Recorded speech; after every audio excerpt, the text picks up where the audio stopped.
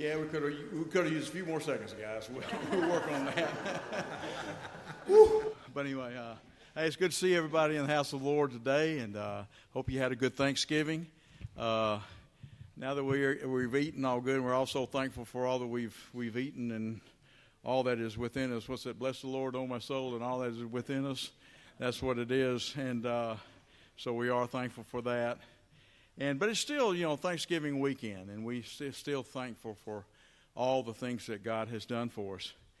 And if you think about it, but if you really think about it, none of it is anything that we've done. It's everything is what He's done, and I mean everything He's done for us. So, but I wanted to just take this time. This is different. We're just kind of letting our hair down a little bit this morning. We're going to teach you a song, okay? It's talking about all my boast is in Jesus. All our hope is in Him. Amen? That's, everything that we have, everything that we are is all because of Him. And so we're going to sing a song. We want you to sing along with us. It's very important that you learn this song this morning, okay? Because later on we're going to do it again, all right? And so we need you to learn it. So anyway, I'm going to let you just remain seated. I want just listen to the choir, follow along with the choir, and learn this song here. And then the next time we sing, we'll all stand up, and we're just going to sing about all of our boast is in Jesus. Hold on.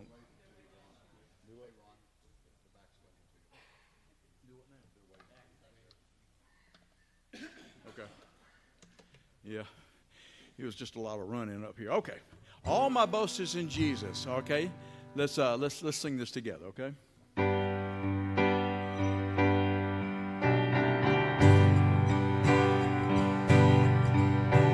What wonder of wonders, what love is this, that Christ would die for me. His goodness, His merit, His righteousness, the sinner's only plea. Oh, foolish pride, be crucified, the world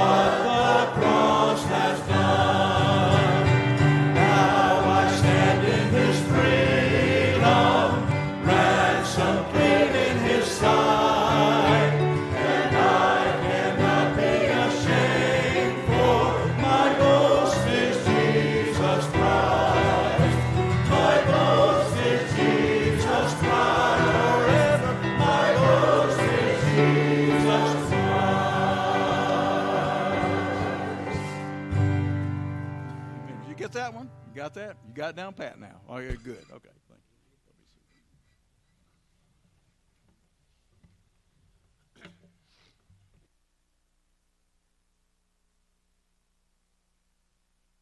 I'm going to do a greeting, and then we're going to have Melinda come and make an announcement. Oh, I always forget this thing. Thank you. Thank you. Okay, good.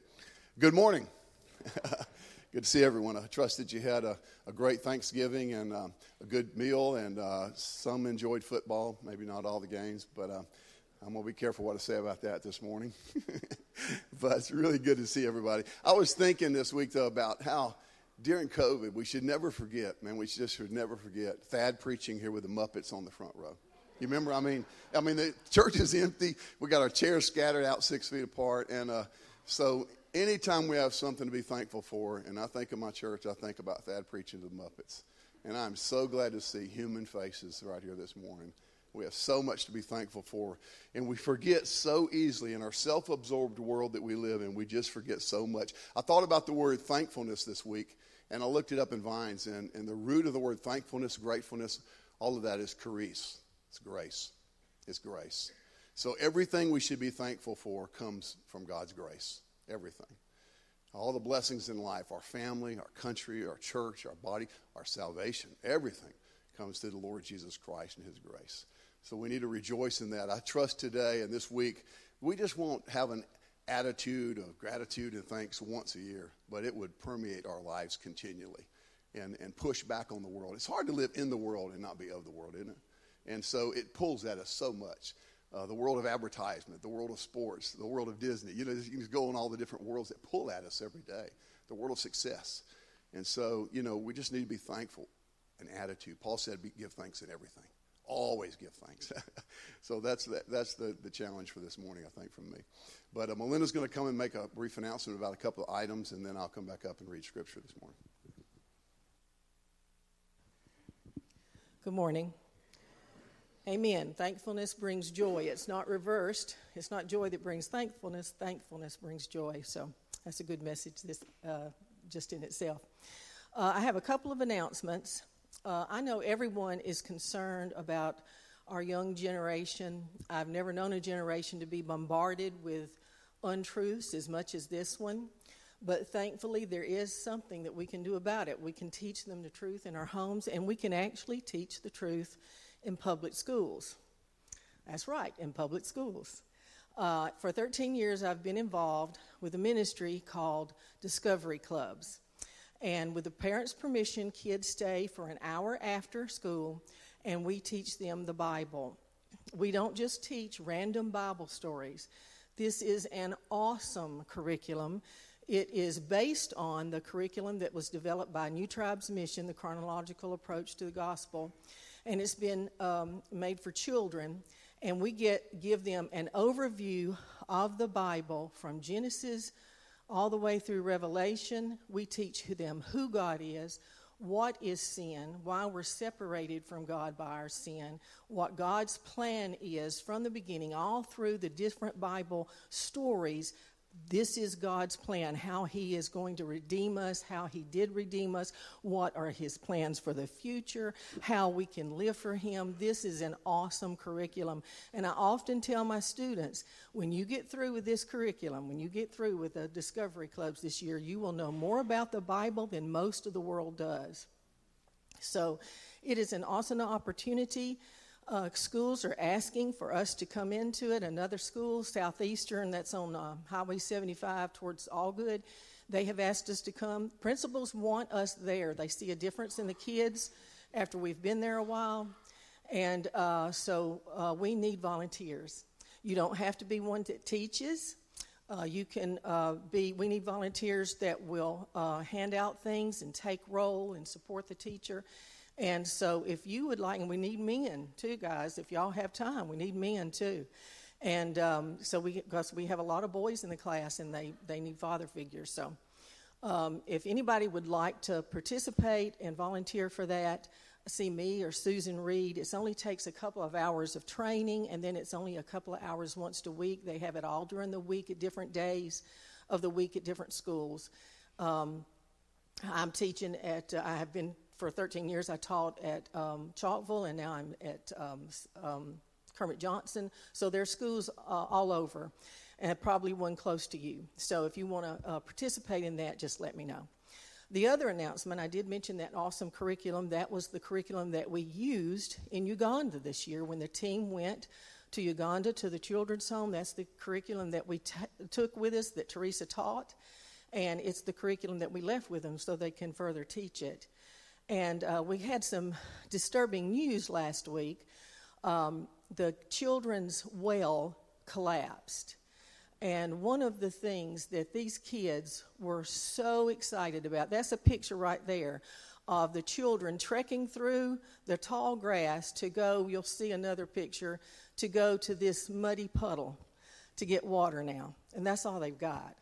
And I know that we're probably going to suffer some illnesses from them having to drink this water. One of the main things that these kids were excited about when they came to this home was having access to a well water. They could just turn it on and wash their hands and drink and take a bath. It was just amazing to them. The last two children that we took into this home were two little boys, two little brothers that were age 6 and 8 that had been living for weeks alone in a hut. Their mother had died. Their father was mentally ill and just roamed around the village. And someone contacted the home and said, can you take them in? And they said, yes, it's the last two places. Our boys' dormitory is full now. But to see the looks on the kids' faces when they come in and after they've been there a while in a place of security where they get to eat every day and where they're secure with people that love them, it's an amazing thing. And one of the things they were most grateful for was that clean water. The well collapsed in on itself. It cannot be repaired. We're going to have to move it. It's going to be quite expensive to move it to another area, probably at least $10,000, maybe more, $1,000 to get it done. So if you would like to participate in helping that, you can make a check out to Hope for Uganda and give it to me, and I'll get it to them. Or you can, they have really made it easy to donate to this children's home. You can give by Venmo or PayPal. They got all kinds of ways you can give. And one of the other things is that we have never had consistent provision for the children. The home has received some large donations that enabled them to buy the land and build the dormitories and dig the well the first time. But we have never had consistent financial assistance for the kids. So, in fact, we have lost a few sponsors lately. I know the economy has worsened, and some people that are on limited income have had to drop their sponsorship for the children. So, if you would like to take up a sponsorship for one of the children, we would love for you to do that. It's cost about approximately $50 a month per child to provide for all their food, their clothing, and send them to school. And I know that $50 a month is pretty steep, so we take multiple donors for each child. So if y'all would like to participate in that, please let me know, and I can get all the addresses to you, and that you can send in a check, or the information's where you can send it in on Venmo or whatever you like. But keep that in mind, and thank you so much for your attention and time. I was sitting there thinking back about a long time ago, 1980. From 78 to 80, Melinda and I went to New Tribes Bible Institute, and, we're in missionary training. And I remember sitting in class one time, and a guy says, why were you born in America? Why weren't you born in Africa? Have you ever thought about that? Has anybody ever, why am I so blessed to be here in this country with these freedoms? I was praying this morning with our 5th and 6th grade, and I just said, Lord, we're able to open your word freely. There are millions of Christians. There are 100 million Chinese that have to hide to open your word. So why me? So we need to consider that. Why are we so blessed? And they're out taking buckets to mud holes, So the Bible is full of compassion for those type people as well as others. So we're going to look at our scripture in 1 Thessalonians chapter 4 this morning. If you'll stand with me, we're going to read, start in chapter 3. We're going to read chapter 4. But as I was asked to read this, I was thinking, I wonder why Paul goes into this whole thing of holiness, and then he couples it with the Lord's return. And so I had to look at the context. It's all about context. And I look back, And so I told Van I'd like to start in chapter 3, in verse 11, if my phone doesn't act up, because I'm trying to be cool and use my phone like the young people. Let's read 3:11 through 4, because it talks about holiness, and the object of holiness is Christ and being with Christ. So let's see how he sets it up. Now, may our God and Father himself and Jesus our Lord direct our way to you, and may the Lord cause you to increase and abound in love for one another and for all people, just as we also do for you, so that he may establish your hearts without blame in holiness before our God and Father at the coming of our Lord Jesus Christ with all the saints. Finally then, brethren, we request and exhort you in the Lord Jesus, that as you received from us instruction as to how you ought to walk and please God, just as you actually do walk, that you excel still more. For you know what commandments we gave you by the authority of the Lord Jesus. For this is the will of God, your sanctification. That is, that you abstain from sexual immorality, that each of you know how to possess his own vessel in sanctification and honor, not in lustful passion like the Gentiles who do not know God, and that no man transgress and defraud his brother in the matter, because the Lord is the avenger in all these things, just as we also told you before and solemnly warn you. For God has not called us for the purpose of impurity, but in sanctification. So he who rejects this is not rejecting man, but the God who gives his Holy Spirit to you. Now, as to the love of the brethren, you have no need for anyone to write to you, for you yourselves are taught by God to love one another. For indeed you do practice it toward all the brethren who are in all Macedonia. But we urge you, brethren, to excel still more, and to make it your ambition to lead a quiet life and attend to your own business and work with your own hands, just as we commanded you, so that you will behave properly toward outsiders and not be in any need. But we do not want you to be uninformed, I think King James says ignorant, brethren, about those who are asleep, so that you will not grieve as do the rest of who have no hope.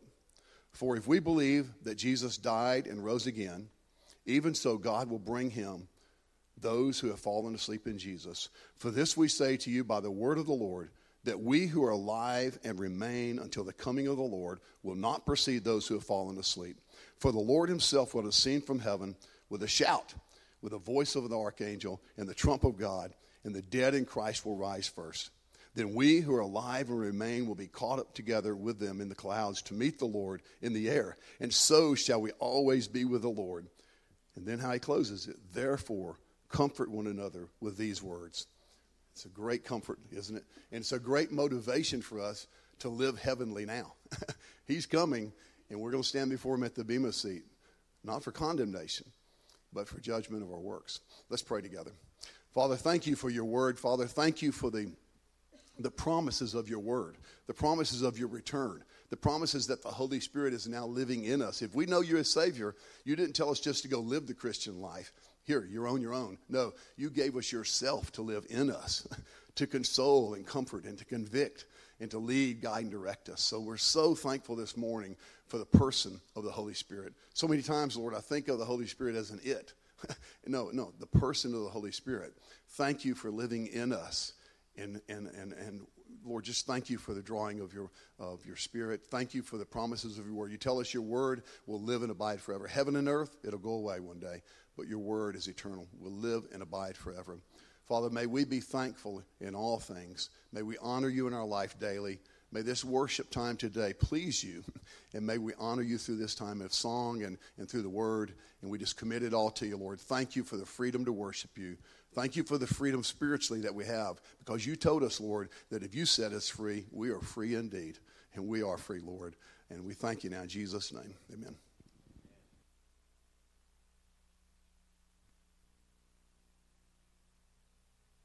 Let's remain standing and let's sing, We Are So Blessed. Need a little monitor on the piano, please. There we go. We are so blessed by the gifts from your hand. I just can't understand us so much. We are so blessed. We just can't find a way or the words that can say thank you, Lord, for your touch. When we're empty, you fill us till we overflow. When we're hungry, you feed us and cause us to know we are so blessed. Take what we have to bring, take it all, everything. Lord, we love you so much. When we're empty, you fill us till we overflow. When we're hungry, you feed us and cause us to know we are so blessed. Take what we have to bring, take it all, everything. Lord, we love you so much. Count your blessings, name them one by one. Count your blessings, see what God has done. Count your blessings, name them one by one. Count your many blessings, see what God has done.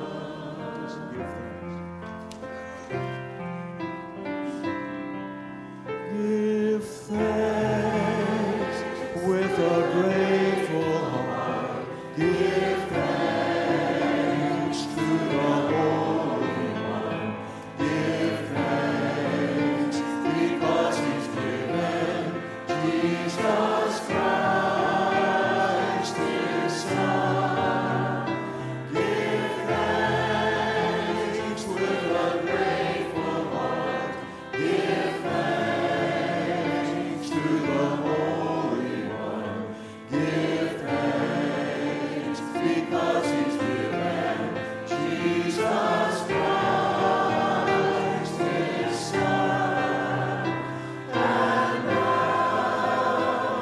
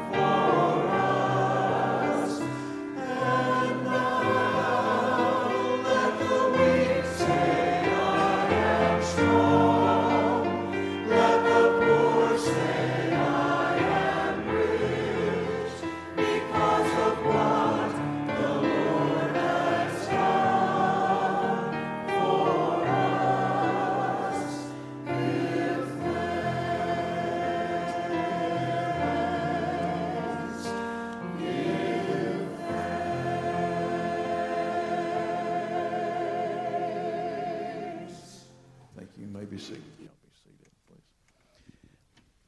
We do. I think that nothing can draw attention to what the Lord has done for us here at Grace and in our community than what we saw just a few minutes ago when we see how much of the rest of the world lives. And sometimes we forget about it, especially we get this time of the year when we're out buying and we're doing all these things and we're just having a wonderful time celebrating and everything. And we forget about all the places in this world where they have nothing like that. Those are God's people too. They're God's children just as well. He created every single one of those children that we saw. He knows every one of them by name. He knows them intimately. And He loves them just like He loves us. Sometimes we think that maybe God loves us a little bit more because we have a little bit more. But that's not necessarily so. But anyway, that's the reason why we need to look at things like that. And we need to say, oh, Lord, as David said, why me? Why am I born in Birmingham, Alabama, or in the United States of America? Why do I get to celebrate all these things? Why do I have the privilege and the honor to be able to come together in a nice place like this and worship You? Why do I get to and these people have to struggle? Well, that's what the Lord has. He's got that all in His plan. He's working it, and we don't have to worry about it. But we have to do our part. And we need to be, one thing, have as I say, the attitude of gratitude through everything that happens in our life. Even when things don't look up, things are not the way they're supposed to be. We need to still be grateful for all that He's done for us, because He still far surpasses anything that this world has to offer. Well, that's what this song the choir is going to sing. It's talking about we give thanks for all these things. And let's just listen to the words of the choir as they sing.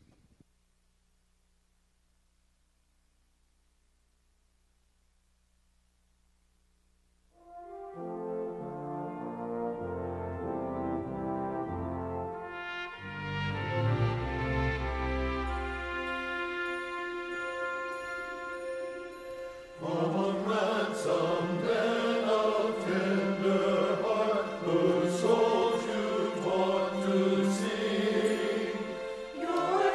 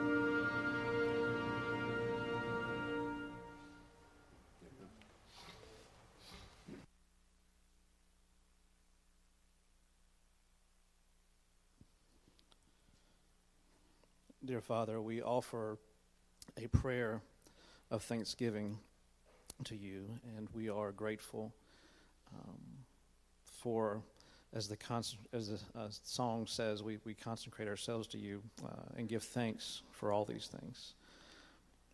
We are grateful for a holiday that we can celebrate every year that reminds us to give thanks not only to those around us, but to you. God, we are thankful for your holiness, your grace, your mercy, your peace, your joy. And at this time of year, we think so much about family and friends, and we are grateful for that time we get to spend with them. But Lord, we are even more grateful for your Holy Spirit and for the guidance that he gives us every single day of our lives. We are thankful for your creation. We're thankful for fall in Alabama, the beauty that you provide for us each and every day. We are thankful for your grace to provide the gospel. Lord, we're thankful for your death, your burial, your resurrection. Lord, we are so looking forward to the coming of our Savior, Jesus Christ. And we are grateful that one day we will get to spend the remainder of our days in a new body and a new life in that coming kingdom. Thank you, Lord, again for all of these things, for all that you've done for us. In Jesus' name, amen.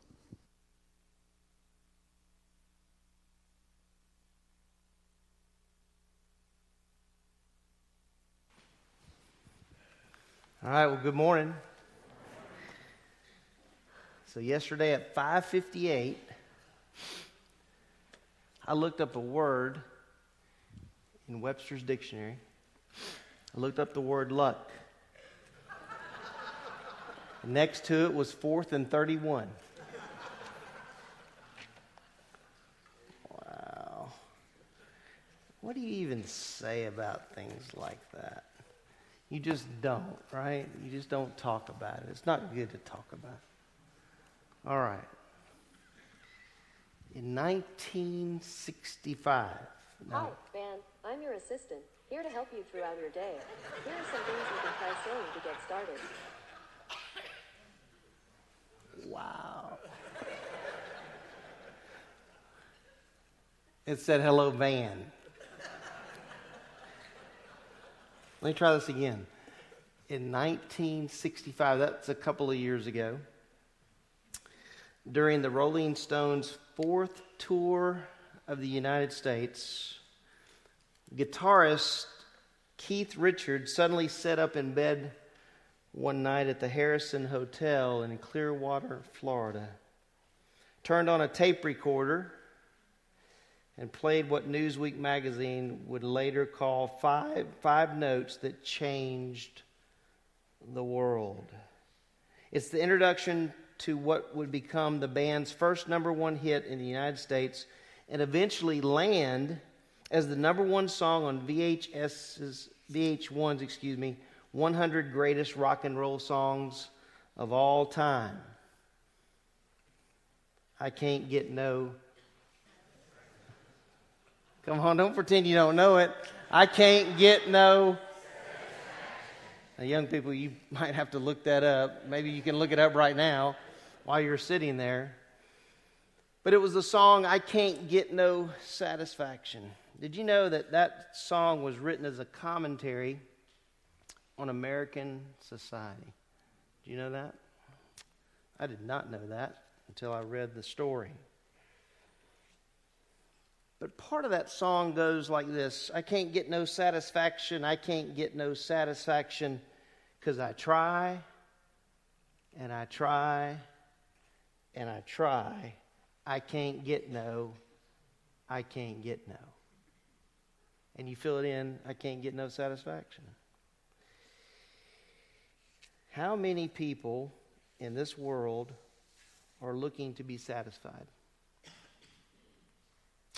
I'd say a whole bunch of people. Even the ones that are in this room. We want satisfaction. It's interesting that there are passages of Scripture that I think are designed to point us toward the one and only person. Now listen to this, the one and only person that can bring us true satisfaction. How does that sound? So I want you to take your Bibles and go with me to one of those passages. I have entitled this message, Satisfaction's Formula. I don't know how that hits you, but it hit me, so I wrote it down. Satisfaction's Formula. What's the formula for satisfaction according to the psalmist? It's interesting enough, this particular psalm comes at the end of a section of psalms where the focal point is on giving thanks or being thankful. In fact, you'll note in some of your Bibles it might have Psalm 100, a psalm for thanksgiving. What is so awesome about the psalm is the writer of the psalm is giving to Israel. Now we need to keep this in context, okay? He's giving to Israel the formula for their own satisfaction, how they would be satisfied in their life. So we need to think of it in that way first, that this was a formula given to Israel on how they could be satisfied or find satisfaction. And what you're going to note as we go through this particular psalm is at the end of everything, it's the Lord. I'm going to say that again.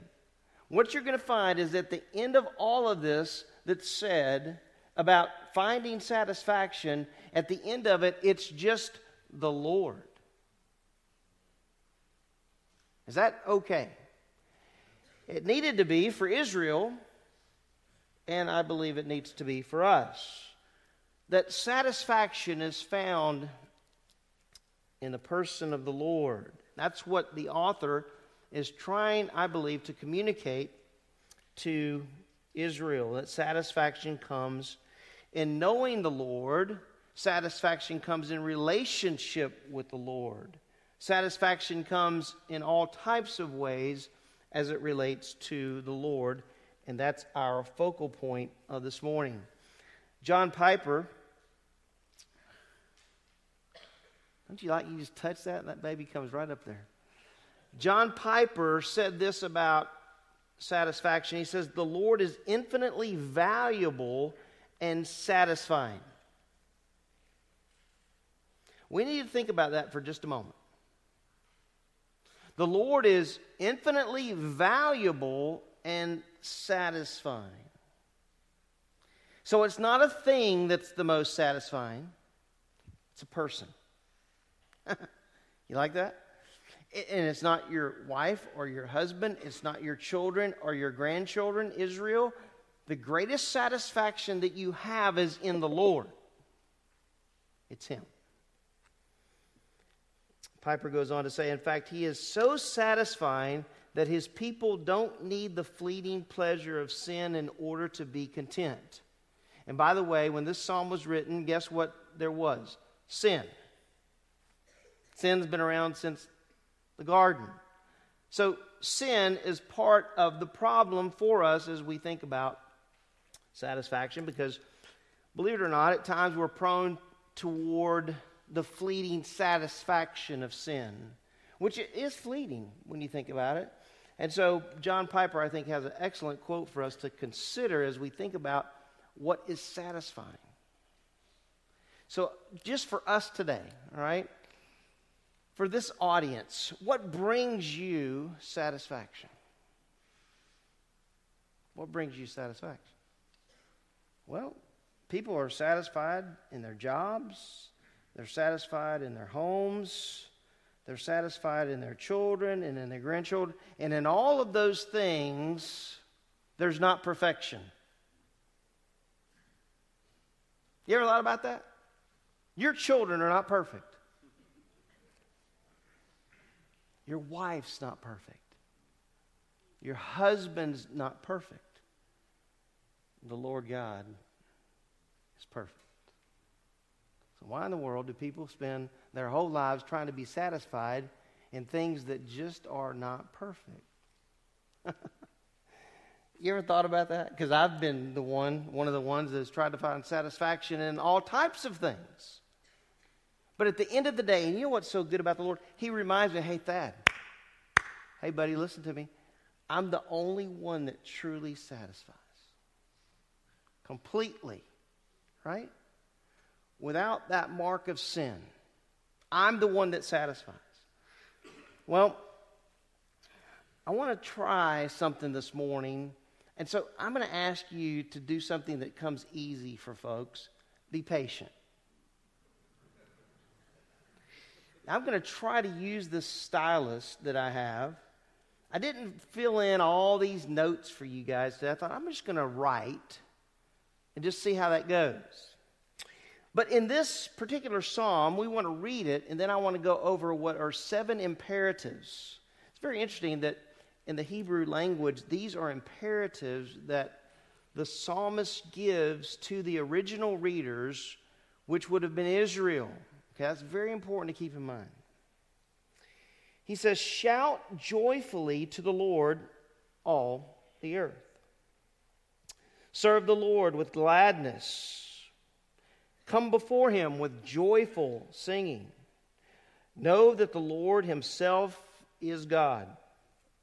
It is he who has made us, and not we ourselves. We are his people, and the sheep of his pasture. Enter his gates with thanksgiving, and his courts with praise. Give thanks to him. Bless his name. For the Lord is good. His loving kindness is everlasting, and his faithfulness to all generations. How many times have you read that psalm? You know, if you were to make a list of the most popular psalms, this would be one of them. And you know, there's actually a section in here that would be the most popular of the psalm. Did you know that? In fact, it's repeated a lot by folks.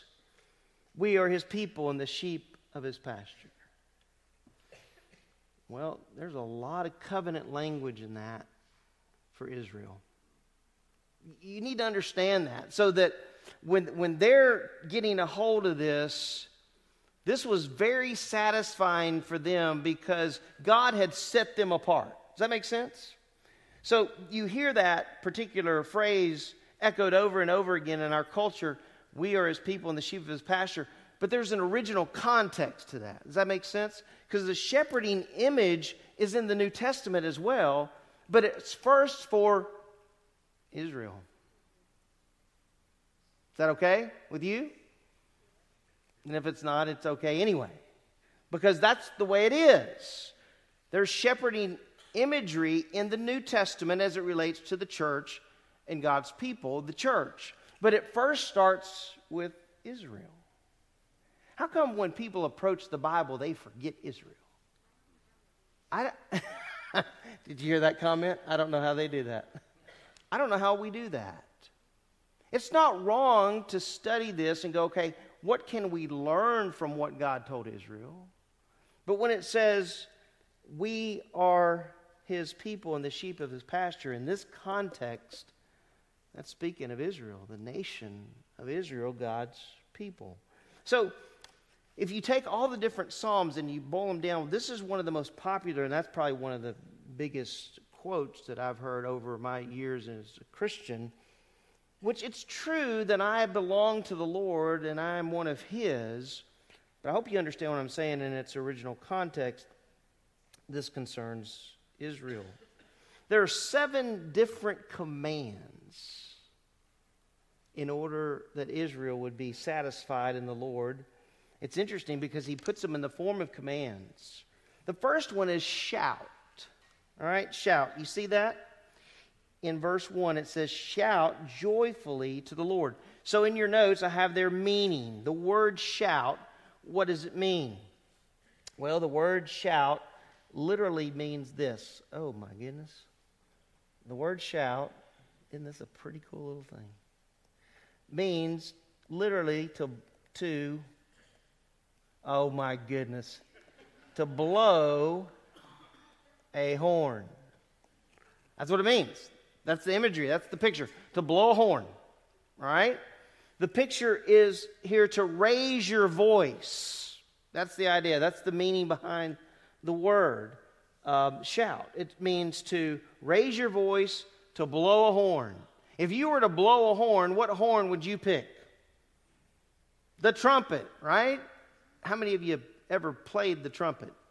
You played the trumpet? Wow. Do that again. I need to see a couple of you after the service. I always wanted to play the trumpet. My lips were too big, so I had to play the trombone, right? I couldn't get my lips to get as tight as you had to get for the trumpet. But when you think about blowing a horn, we think about the trumpet. Well, that's the picture here.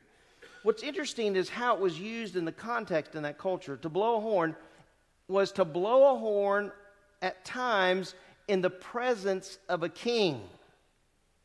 Okay, that would be done. If there was a battle and there was victory, there would be a blowing of a horn. Also, when a new king was put in, there was a celebration, right, that would take place. And blowing of horns was very common in order to celebrate. You see where the author is going with this? What better one to shout to blow a trumpet to make a loud noise to, than the Lord? Right? So, isn't that nice how it just disappeared? Here's the expectation that God had for Israel. The expectation was that they would make a loud noise to Him. That's good stuff, isn't it? That they would make a loud noise to Him, and He tells them the attitude that they were to have. Notice it says, verse 1, shout joyfully to the Lord, all the earth, right? What's the attitude that they're to have? They're to make what? A joyful shout. It was to be a joyful shout. And so, when we think about what the psalmist is saying to Israel, he's saying, listen, as God's people, you are to shout joyfully to the Lord. There was a lot of shouting, if we take it to today, there was a lot of shouting going on yesterday afternoon. I'm quite certain of that. There was a noise being made toward televisions yesterday, when you think about it. How crazy is that? But it's true, I do it. Right? I shout at times. It's done no good for me to shout at my Razorbacks this year. They're just absolutely awful. But when we think about shouting, it's not something that we can't picture. I hope this comes out right. Sometimes church services seem like funerals. I don't mean that in an ugly manner. And I'm not saying there aren't times for reflective songs or pastors who are reading verses of Scripture that there's not time for a serious note. But you can be serious and shout to the Lord, can't you? Amen.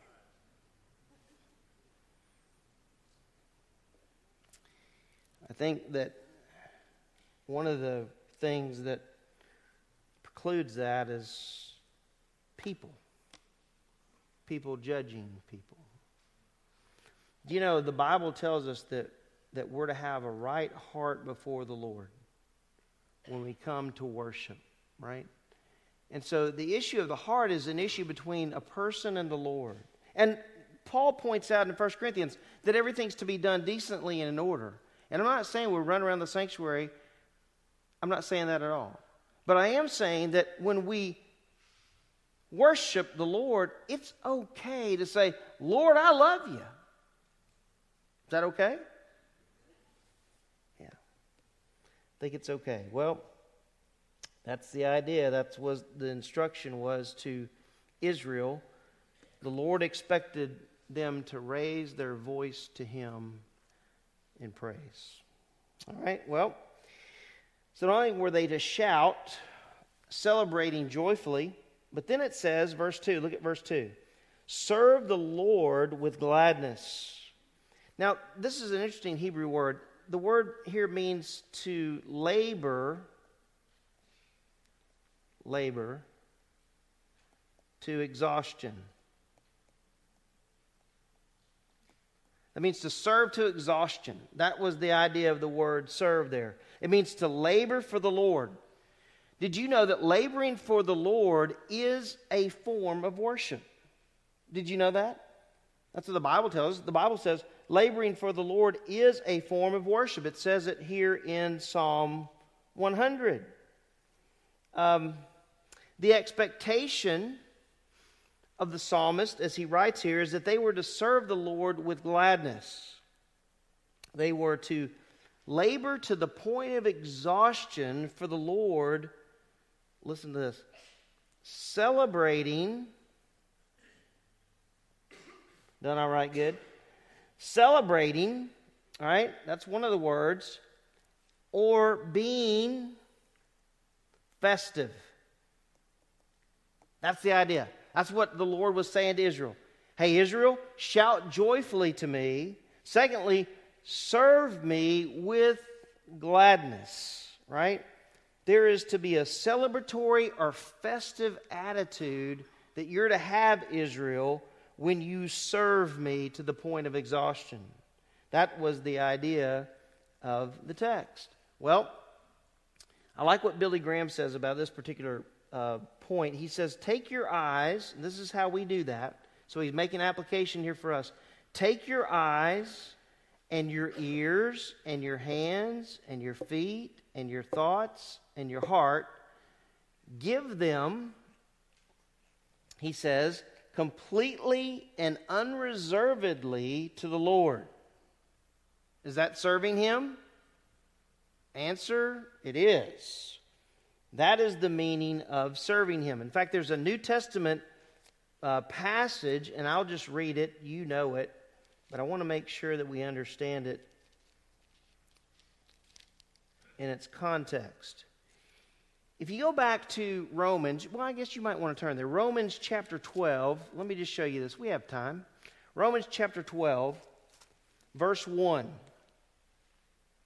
All right, Romans chapter 12, verse 1. Here's the New Testament equivalent of what the psalmist is saying to Israel about serving the Lord. Because serving the Lord, keep this in mind, is a form of worship. All right? In Romans, in the book of Romans, as you come to the end of chapter 8, there's just verse after verse after verse of just depth as it relates to the victory, the blessings that we have in the Lord. And you go through that at the end of chapter 8. He says, but in all these things we overwhelmingly conquer through Him who loved us. And then Paul says, for I'm convinced that neither death, nor life, nor angels, nor principalities, nor things present, nor things to come, nor powers, nor height, nor depth, nor any other created thing will be able to separate us from the love of God which is in Christ Jesus our Lord. That sound good? Sounds real good.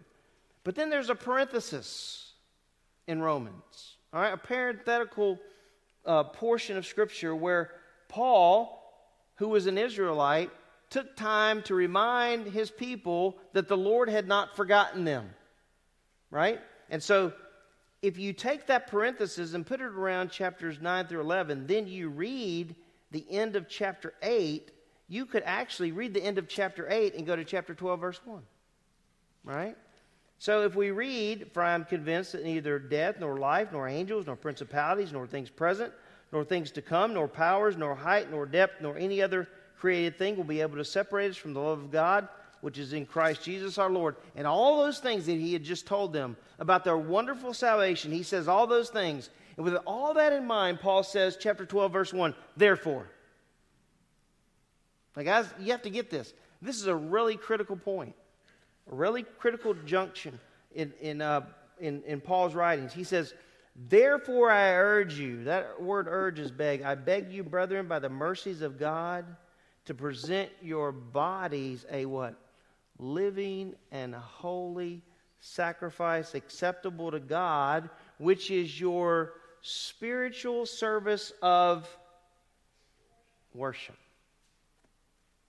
Oh. That sounds good, does it not? That's a New Testament equivalent, I believe, to what the psalmist is saying here in Psalm 100. We worship the Lord. This is how it looks. We worship the Lord by placing our lives on the altar. We give our lives to Him. It's, Lord, this is not my life. You have blessed me with such a great salvation. What more could I do, Lord, than to serve you, to hand over my life to you, and do whatever it is you want me to do?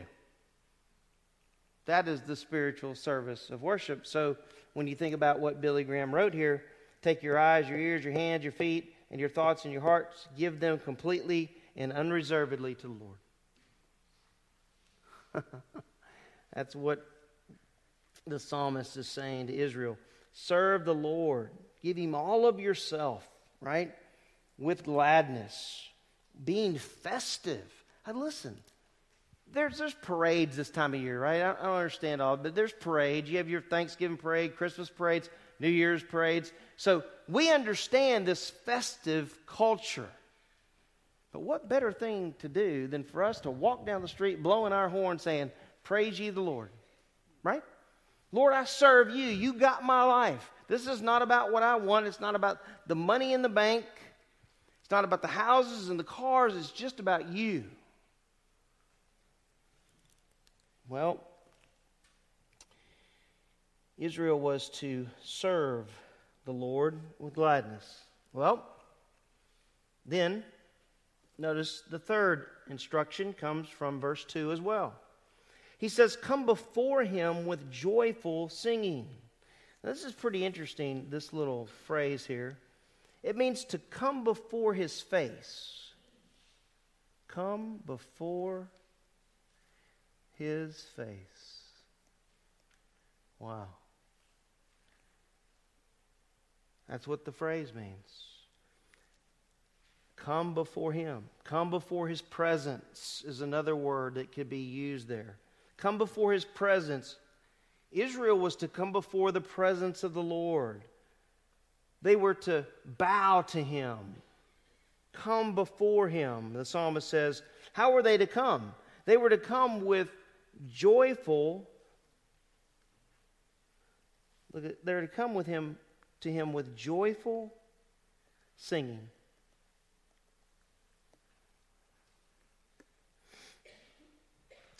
So I was reading a little bit on this. Do you know what the expectation of the Lord was for all His people? That they would all come singing joyfully. This is not a select few. He's not saying, hey, Israel minus you 50 or you 100. He's saying to Israel, all of you come before me with joyful singing. How many of you like to sing? That's not too many. I need to see some hands. You like to sing. Lift them straight up in the air. You love singing.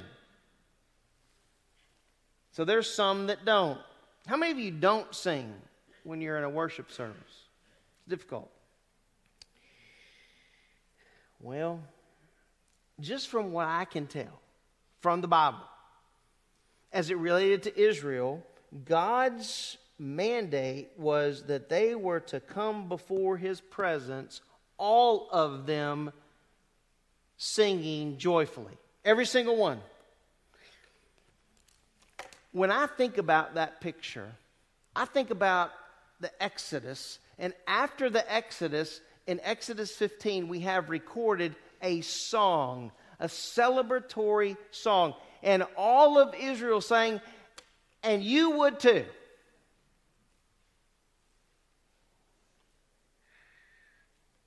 Sometimes I like to sing, but sometimes I just like to sing in my heart. Does that make sense? So like it's not necessarily outward. So singing doesn't have to necessarily be outward, I don't think. It can be inward where I'm singing. But, you know, the only requirement I can see is that we're to make a joyful noise. Kind of noise. Joyful. I'm trying something right now that it's challenging me. I'm singing in the choir to prepare for the Christmas musical. And so you will see me up there. I'm glad I said that because it won't be a surprise. You won't be your mouth wide open the whole time. But I'm gonna sing, and part of the reason, there are two reasons I wanted to do it. Number one, I like to sing. Now, I don't know what part, when they start doing all those parts, I don't like that part. I like when we're all in unison. Now, when we're all in unison on a Sunday afternoon, man, that sounds great. But then when we get to those parts, it's like, whoa, that's really difficult. Because I fit into the bass part. I don't know how the tenors even sing that high. But I'm probably more of a baritone. But when I'm singing, I have to sing those bass notes.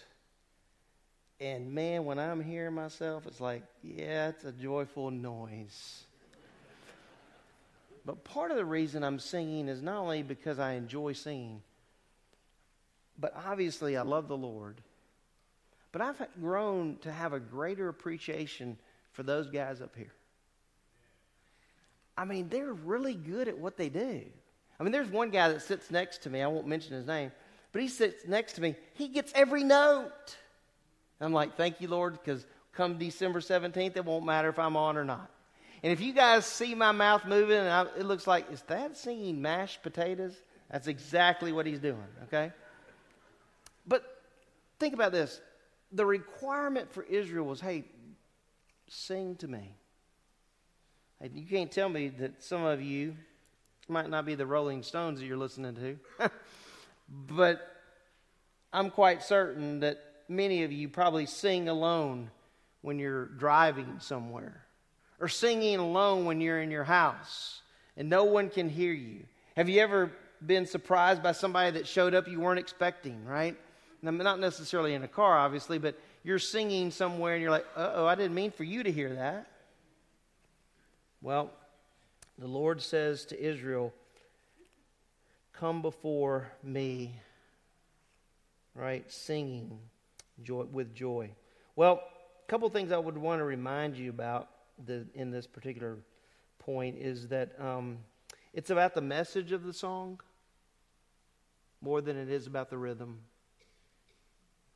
Is that okay to say that? Like, I like a good drum. Teresa brought me a drum. I ought to bring it. When she went to Uganda, she bought me a drum. It might have a part in our little musical, Ron. I'll bring it today, and we'll just find out. But it's not about the drum or the guitar. It's about the message of the song. Is that okay to say that? It's okay to say it, think about it, digest it, right? Another reminder is it's about worshiping the Lord, not man. So that no matter who's leading, we're not worshiping the person, we're worshiping the Creator. Okay? Well, so he says, come before him with joyful singing. All right. Then, the fourth point that he makes, let me get to this. Okay. The fourth point that he makes is verse 3. All right? The fourth imperative. So he says, shout joyfully to the Lord, serve the Lord with gladness, come before him with joyful singing. And the fourth one, he says, know that the Lord himself is God. It is he who has made us, and not we ourselves. We are his people and the sheep of his pasture. All right. So the meaning here of the word know means to announce a fact. All right? Announce a fact. All right? Or it can mean to proclaim a truth. Right? That's what the word know here means. So Israel was to know. What were they to know? They were to know that the Lord, Yahweh, himself, is God. In other words, there is no other God. There's just Yahweh. Okay? So whether you're talking about Egypt or Babylon, which had multiple gods, the message to Israel from the psalmist is, you have one. Everyone else in this culture might have many gods, Israel, but you have one God. And here's what's so special about the knowledge of this truth is what he says in the rest of verse 3. Notice what he says. It is he who has made us. Now, while I think that could be a reference to creation, to him creating every one of us as he's talking here to Israel, I think there's a different thought here from the psalmist. I don't think it's so much about God being the creator as much as it's about God separating or creating a nation, making a people, Israel. Okay? Israel's been a lot on the news these days, has it not? Absolutely. Isn't it interesting that even in our culture in 2023, Israel's that little sliver of land, and it's a little sliver, I've been there, a little sliver of land, how much press that little sliver gets. You ever thought, why in the world does that little sliver get so, that'd be like New Hampshire getting all the news. Why in the world would New Hampshire get any news at all? I don't even know what's in New Hampshire. But Israel's this little place, and yet it's like the size of Texas when it comes to press. You say, how come, Thad? The Lord and his people. That's the bottom line. So, I believe that the psalmist is saying, it is he who has made us, Israel. He formed us. He put us together, not we ourselves. He says, we are his people and the sheep of his pasture. Now, what's that imagery of? Shepherd and sheep. Well, when you think about the shepherd and the sheep, there are a couple of things we need to think about as it relates to the Lord and Israel, and that is this. Number one,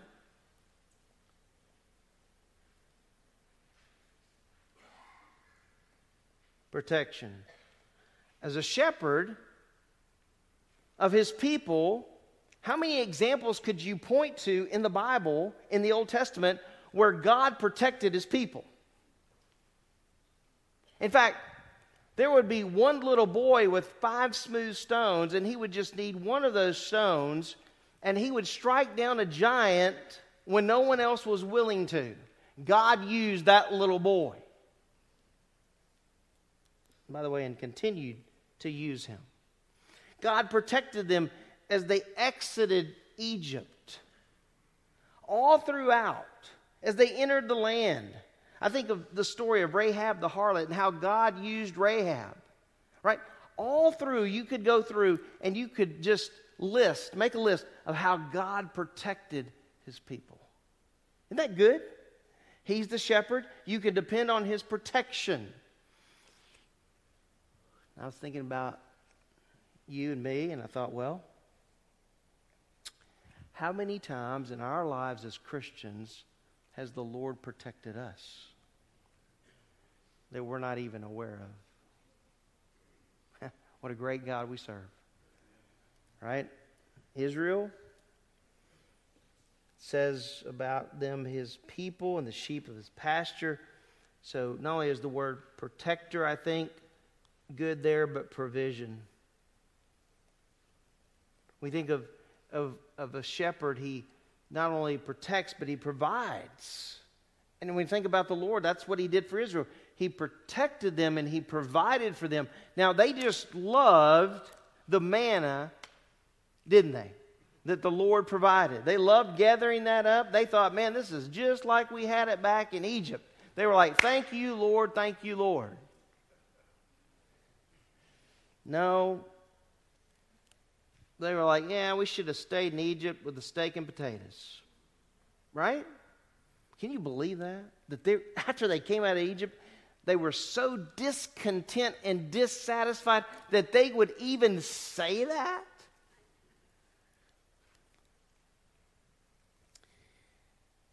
But the Lord provided for them in spite of themselves. Man, the Lord is so good. And he wanted Israel to remember, hey, you're my people, right? You're my people. And you need to know that I am your God. That's good stuff, guys. You need to know you're my people. I'm your God. And you know what? There's a message for the church. We're his people. He's our God. That'll preach in and of itself. We are his people. We've been grafted in. Can you imagine that? By the grace of the Lord, we've been grafted in. Well, all right. He says no. All right. I think I gave you the definition, but I don't think I gave you the expectation.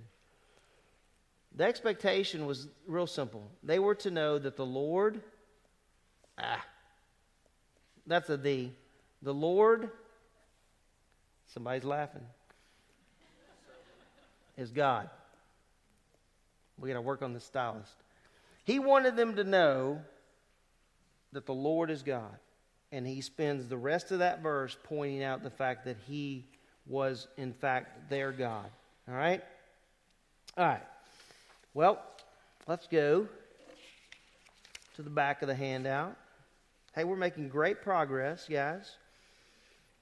All right, so the fifth thing that he says here in this psalm to Israel in the form of command is enter his gates with thanksgiving and his courts with praise.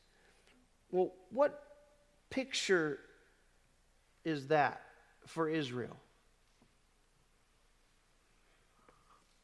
You said it. Tabernacle, temple. When I see those two words, what are those two words? When I see gates, right, and I see courts, then what do I think of? The tabernacle or the temple. I think of the dwelling place of the Lord, right? I think you're really going to appreciate this one. The psalmist gives a picture to the nation of Israel of the temple or the tabernacle here, all right? And he tells them, this is the expectation I have for you, that when you enter the gates, all right, when you enter the gates, which was the part of the outer wall that surrounded the temple, okay? When you enter these gates, he says, you're to do so being thankful. That's pretty good, isn't it? Where's that L? Being thankful. You're to enter those gates with thanksgiving. That's how you're to do that. So when we think about the temple, we think about worship. We think about the dwelling place of the Lord. All right, that's what Israel would have had in mind here. And so the psalmist gives to them, first of all, the expectation as they entered through the gates that they were to do so being thankful. All right? Then he says not only were they to enter with the attitude of thanksgiving, enter the gates with the attitude of thanksgiving, but they said the courts with praise. Have you ever looked at kind of a model of the temple? Right? So if you went through, like, let's just talk about a couple of them. If you went through the eastern gate, then you would, at the temple, then you would first come to the court of women. And then beyond that, you would have the court of the Israelites, okay? So different parts of the temple, okay? So that's if you entered through the eastern gate. If you entered through the southern gate, you would come to the court of men, right? And so on. So there were gates, there were courts, places for specific people. And so what the picture is for Israel is that when you enter those gates, you're going to do so with the attitude of thanksgiving. And then when you enter the courts, you're to think of praise. That's what the mindset is to be. I think if we were to translate that to modern day 21st century worship, we would know this, first of all, that the veil was torn from top to bottom. So we don't have the same problem that Israel had. So we get to enter into the presence of the Lord through the Lord Jesus Christ. And so when the veil was torn, it ripped what was a separation between God and man. Isn't that incredible? And so aren't you glad we didn't live then? But here it is. We have today the privilege, as the writer of Hebrews said, the privilege of boldly entering into the presence of the Lord, right? Boldly entering into the throne of grace. And that happens only because, this is very important, that happens only because of the Lord Jesus Christ and His blood that was shed for us, which the author of Hebrews reminds his readers about over and over again in chapters 9 and 10. And so the expectation was that they were to enter His gates with thanksgiving, the courts with praise. All right? Sixth, excuse me. So they were to enter His gates with thanksgiving, His courts with praise. Look again in verse 4. Oh, I didn't give you the verse there in 6 and 7. All right, I can give it to you right now. So the command to give thanks is found in verse 4. It says, give thanks to Him, bless His name. Now, the meaning of the word give thanks is this. It means to confess. Van, we got to work on this little thing. To confess. All right? That's what it means.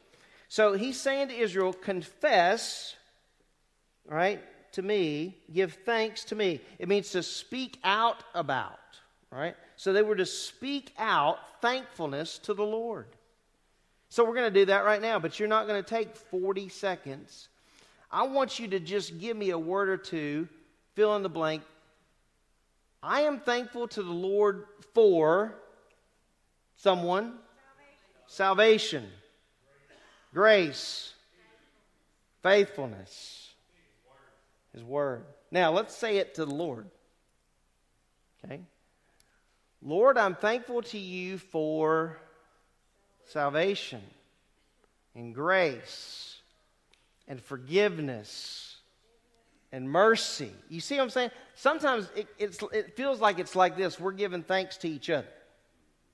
Does that make sense? I think sometimes it feels like that even in a worship service. But the thanks is to the Lord. And it's authentic and it's sincere. Lord, I am thankful. This is how it sounds. Lord, I'm thankful that when I was 7 years old, your Spirit convicted me of my sin and my need for Jesus Christ. I'm thankful at that salvation. I didn't understand it then, but I since have come to understand. Lord, I'm thankful at that salvation that I was placed in the Son and I was sealed by the Spirit.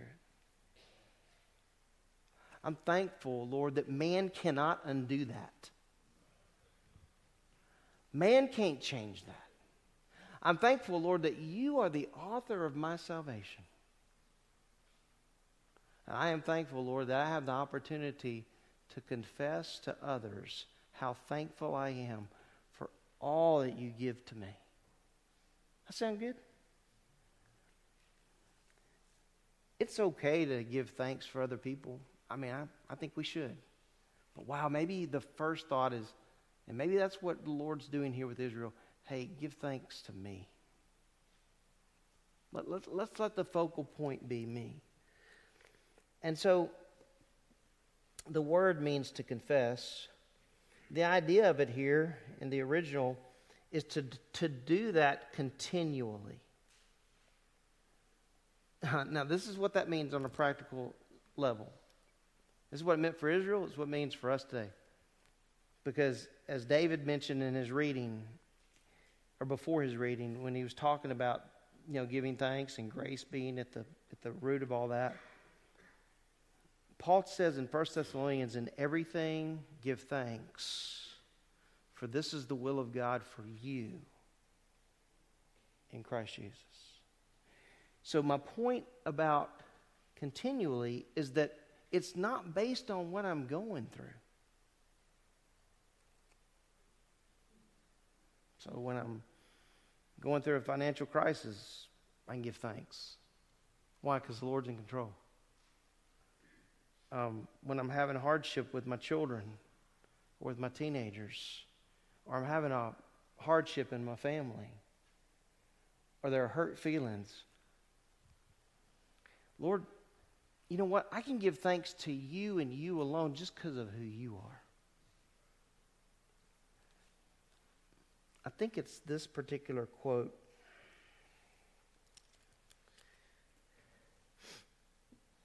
Yeah, it is. I couldn't find the person who wrote this, but it says, "Thank you, Lord, for pardoning my sin and giving me a new life." Isn't that good? Young people, listen to me. You're going to come to appreciate the new life as you get older. Because you're going to find out in this life, there's no one or nothing that satisfies completely outside of the Lord. Thank you, Lord, for pardoning my sin and giving me a new life. What a great pleasure and privilege to be called your own. You know, I can't help but always think about that song. I'm so glad I'm a part of what? The family of God. I'm not going to break out in song, but I want to. I'm so glad I'm a part of the family of God. We can't say that or sing that enough. So twice in these short few verses does he talk about being thankful or having that attitude of thanksgiving. Well, last one. So you made it. Last one. Look at verse 4. He says, give thanks to him, bless his name. Now, man, I'm going to tell you right now, get excited about this word. This is an incredible word. When you look at that, some of you might have in your translations, praise his name. Bless his name. And that's right. But oh my goodness, do you know what that word means? It means to bend the knee, physically bend the knee toward God. So, you want satisfaction, Israel? You bend the knee toward me. No matter what's going on, you bend your knee toward me. Well, I don't think that instruction's off for us, do you? I think it's important that we would bend the knee. So the idea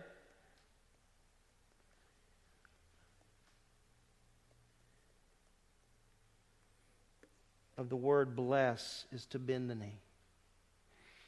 You know, when I think about it, the first thought that came to my mind when I think about bending the knee, if I'm bending the knee, my knee is pointing towards someone. This makes sense to me. If I'm bending my knee, and there's Phil Hansen right there, I'm bending it toward him. So when I bend my knee, I am honoring the Lord who made me and saved me and sustains me. And so the idea here for Israel was to bend the knee toward the Lord. All right? Now notice the expectation. The expectation was to bend the knee, confessing, that the Lord, right, that the Lord alone was worthy of praise. That's the idea of the phrase. The Lord alone worthy of praise.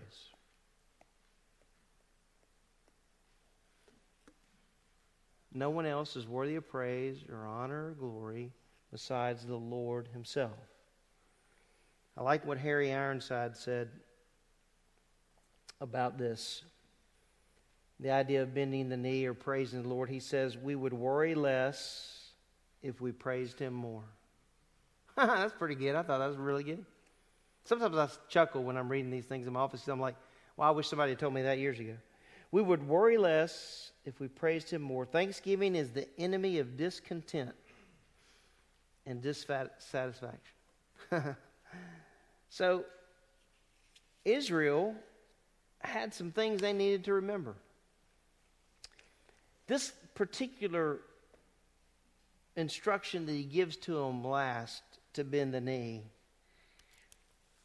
was the mind that they were bending the knee toward the one who alone was God, who alone had made them, who alone had chosen them. This is really awesome. And so as I was thinking about that, bending the knee, I started searching for illustrations on bending the knee.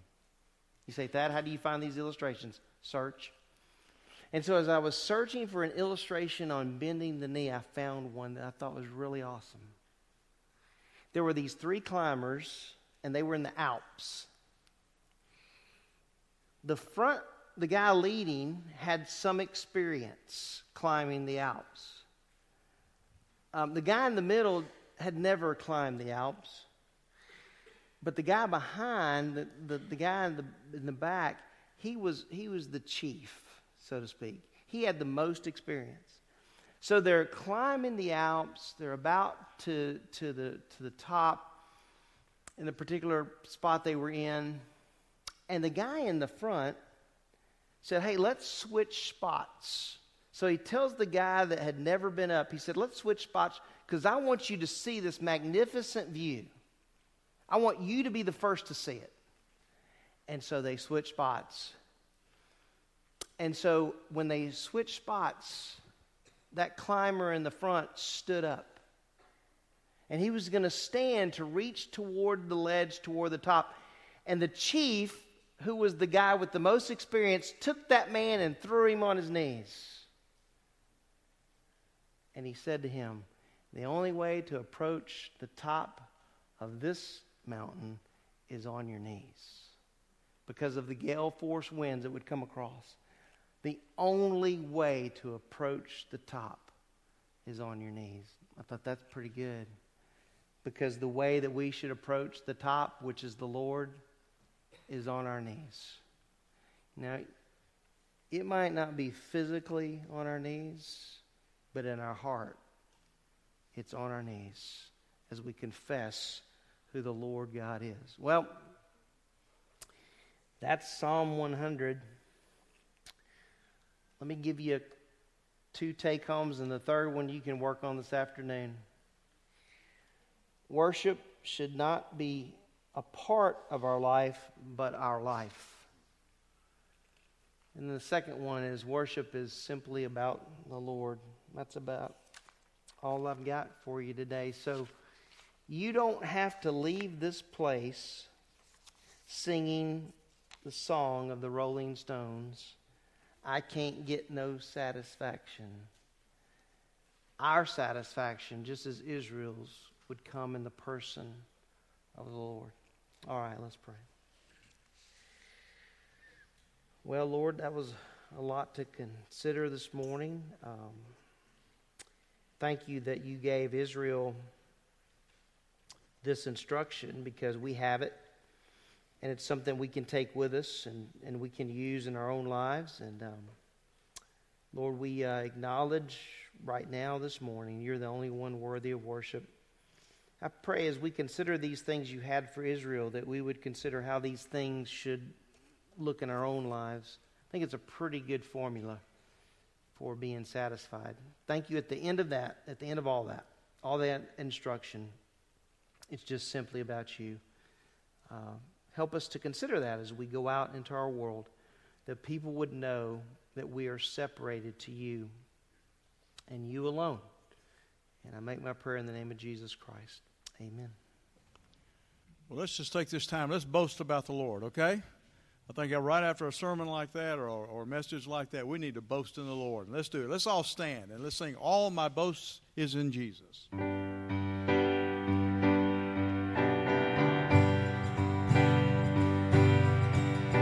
What wonder of wonders, what love is this, that Christ would die for me. His goodness, His merit, His righteousness, the sinner's only plea. Oh, foolish pride, He crucified, the work is finished. All my boast is in Jesus. All my hope is His love, and I will glory forever in what the cross has done.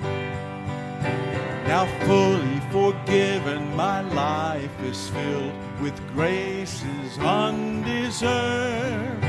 For mercy that flowed down the sacred hill, that praises now return.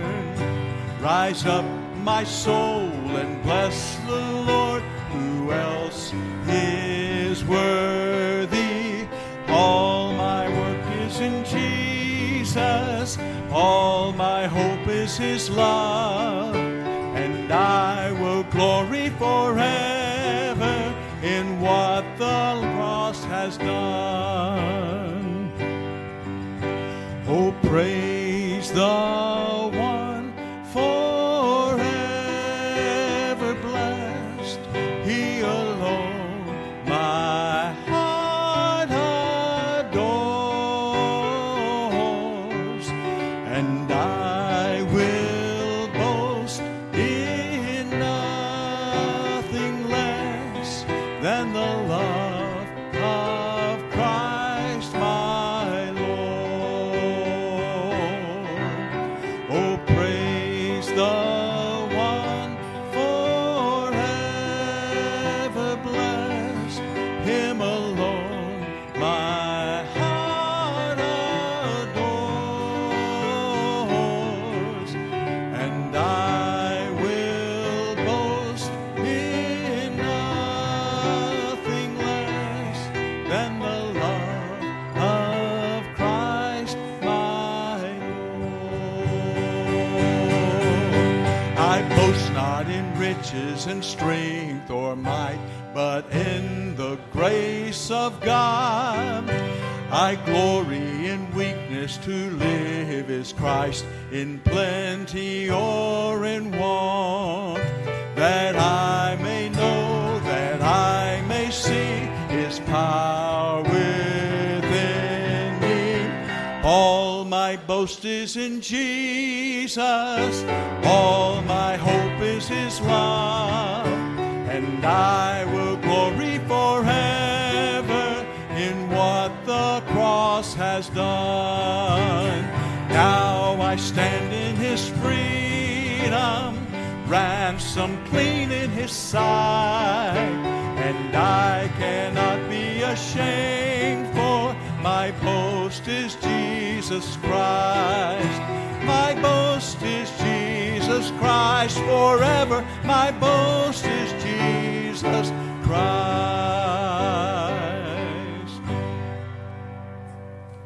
Sang good.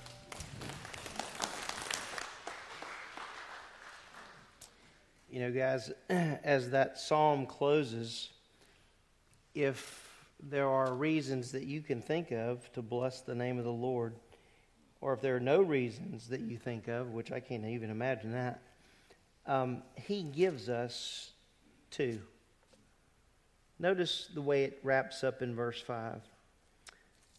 He says, bless His name.